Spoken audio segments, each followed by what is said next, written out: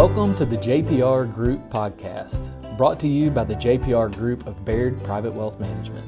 We're dedicated to bringing our clients, colleagues, and centers of influence the latest in wealth strategies, ideas, and information to keep you informed and confident. Also, listen in on conversations with industry leaders and interesting people from around the country that are changing the landscape of their businesses. This is the JPR podcast.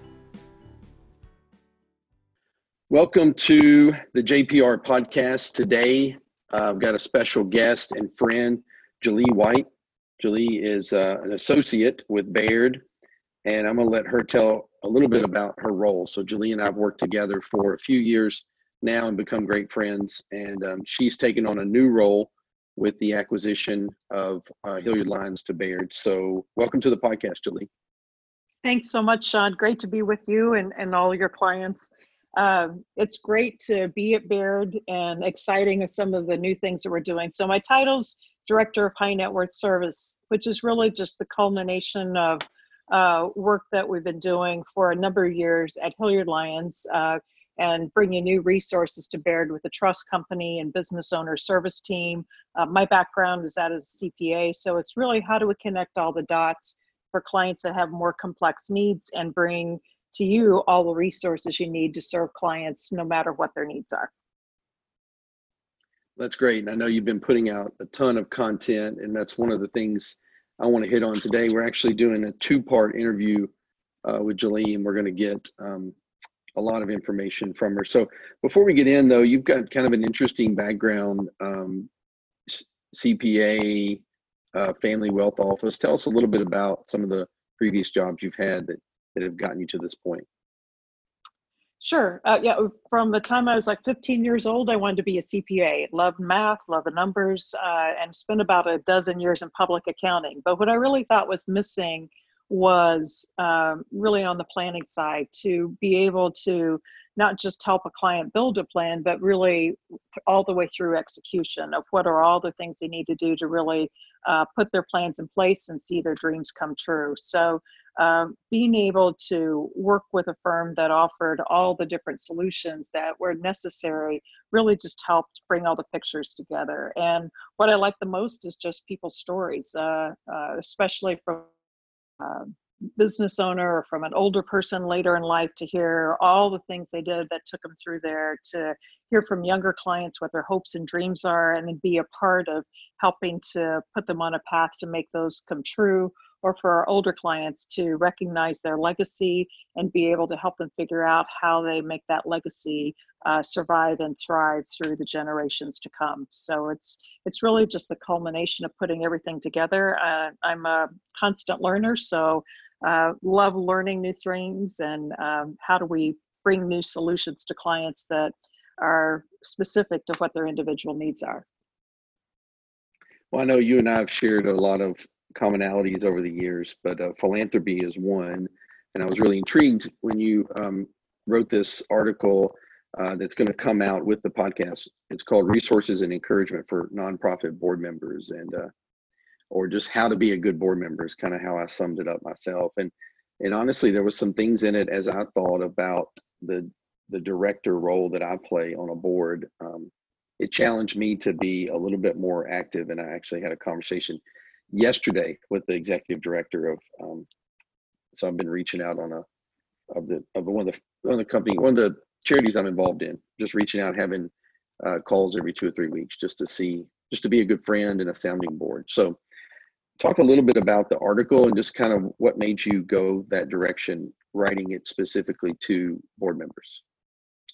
When this all happened, really within the first week or two, this just became such a burden on my heart of when you think about all the different constituencies that have been impacted by this, that we just knew nonprofits were going to be hit hard from an organizational standpoint, and in very different ways. If you were an arts organization, suddenly all your performances were closed and no one was coming to them. So how do you survive through that? And if you're providing public services, food banks or women's shelters, the need was going to expand exponentially in a way we'd never seen it before. So just really felt like the nonprofits that play such a vital role in our community were going to be hit kind of hardest and hardest as we went through that. And then that burden really sits on the shoulders of board members of what our stewardship responsibility is. And that's sometimes even that stronger stewardship role than even how you feel about your personal finances or other things you might be involved in, because you're doing that on behalf of all the good work that those organizations do. So it was, and I'd been through it before.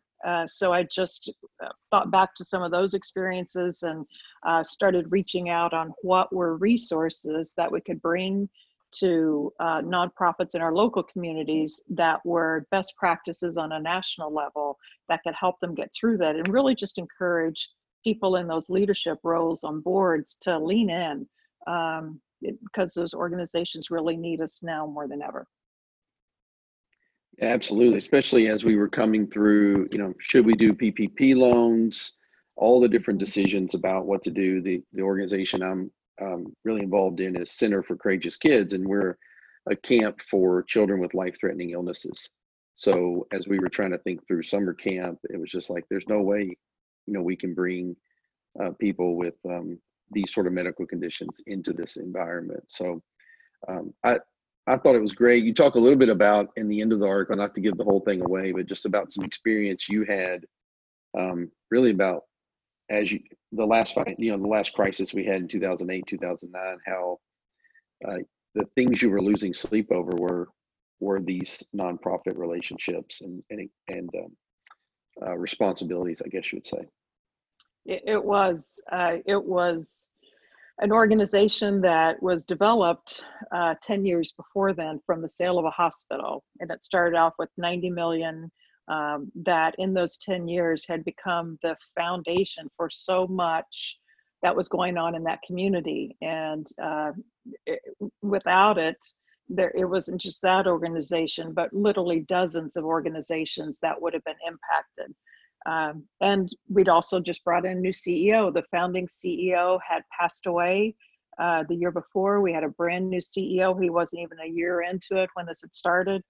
And just going through that was challenging. And we were literally meeting every day for months as our 130 million got to below 70. And then you started to have differences of opinion on how do we deal with that. And it was a really challenging time. And there's people that we were on that board together that just became, lifelong friends, kind of having survived it together, kind of locked arms and really surrounded that new CEO who just retired last year. And we all those old board members from 10 years ago, we all came back to his retirement party just to celebrate the good work that organization was able to continue, and how we all did what we needed and brought our collective wisdom, which is one of the things I think that's great about boards. You are brought together because you have unique resources and things you bring to the table, and it's much different even than within a business where you have some commonality of the way you work. When you have a board, it's people that feel very differently about things, and it's that uniqueness that gives you strength, but it's also a challenge to work through some of the interpersonal communications because you're just kind of thrown together as a board for a few years, and those board members come and go. So just the interpersonal dynamics of boards can be a real challenge, and this kind of situation stress tests that. And it's a challenge, and it's something to just all work through together. Mm-hmm. Some of my favorite board members to work with are ones that like to ask the question, well, why are we doing it that way? And I think about, especially being the chair, as I add board members or try to recruit board members, getting people in the room that, when times get tough, like you're talking about, they're going to be there. And they're not just going to go along with whatever happens. They're going to be fiduciaries and serve that role the right way. One of my, we talked a little bit about donor advised funds. One of my favorite quotes, and I had it pulled up here and I keep it, is from a pastor, but it says, when the money we save limits our luxuries, that's saving, and it reveals wisdom. When the money we save limits our generosity, that's hoarding and it reveals idolatry. And I love that quote. I think it just speaks to the heart of generosity and philanthropy. You and I were talking earlier about donor advised funds, and I know we both use those and recommend those for clients. Share with the listeners just some of the statistics you were mentioning about donor advised fund usage, and also just that encouragement around, let's spend the money, let's not hoard that money, and let's put it to good work. Absolutely. I checked with the largest ones in the country, and they didn't vary much. On average, it was pretty consistent that in the last 60 days, they've seen grants from donor advised funds. So money that's been put in there that's now being granted and sent out to organizations, up by over 30%. So this is really a time to utilize those funds. The survival of a lot of organizations is going to depend on that. And we're really going to see that need increase even more as we go through the summer. You mentioned PPP loans, which a lot of organizations were fortunate to get. And in some ways that's carried them through the last 6 or 8 weeks. And when that runs out, they're going to be looking at a different picture going forward. So they're going to need you more than ever. And especially if it's something that does service work. When I checked with a lot of the women's shelters that I've been involved with, abuse centers, their calls are up 4 times their normal volume, and they're increasing every week. Every week that we're still in this environment, they're going to see that need increase. Same thing with food banks. Their needs are exploding. Some of them are up over 600%. And as people, we had another 2.5 million unemployed this week. So that need's going to continue to increase. So this is a time to dig deep, to give to organizations and not put strings on it. So don't, leave it up to their wisdom of how they need to spend the money now. Don't try to put too many strings and tie their hands around it. And really anticipate that these needs are going to be here for a while. I've got a good friend and client who is a consultant to large families and works with individuals with big foundations. And one of the things that he sees that's becoming more prevalent is people accelerating the payoffs. So so maybe you had this foundation that was going to last into perpetuity, and now they're saying, no, we're putting a 15-year, we're ending this thing in 15 years. And just this idea of forcing that money out into the community and out into those causes that we all love and cherish. I know most people from a planning standpoint think that's crazy, but I love the concept of just getting the money out there and not holding on to it forever.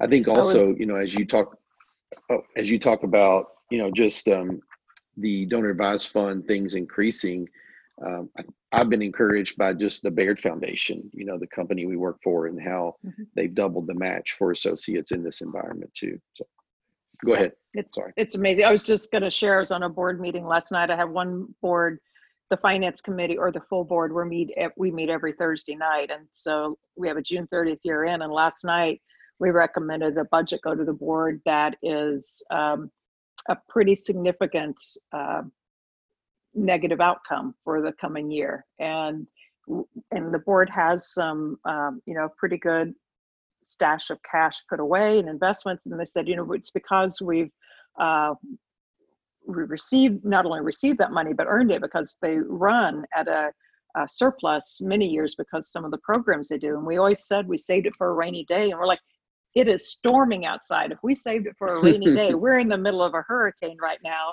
And it's the time where we really need to step in and keep some of those programs running and keep the staff, because we think the purpose of this organization is going to be needed by the community even more as we go into the future. So this is the time to really lean in and make sure we're there for the community as we come out of it.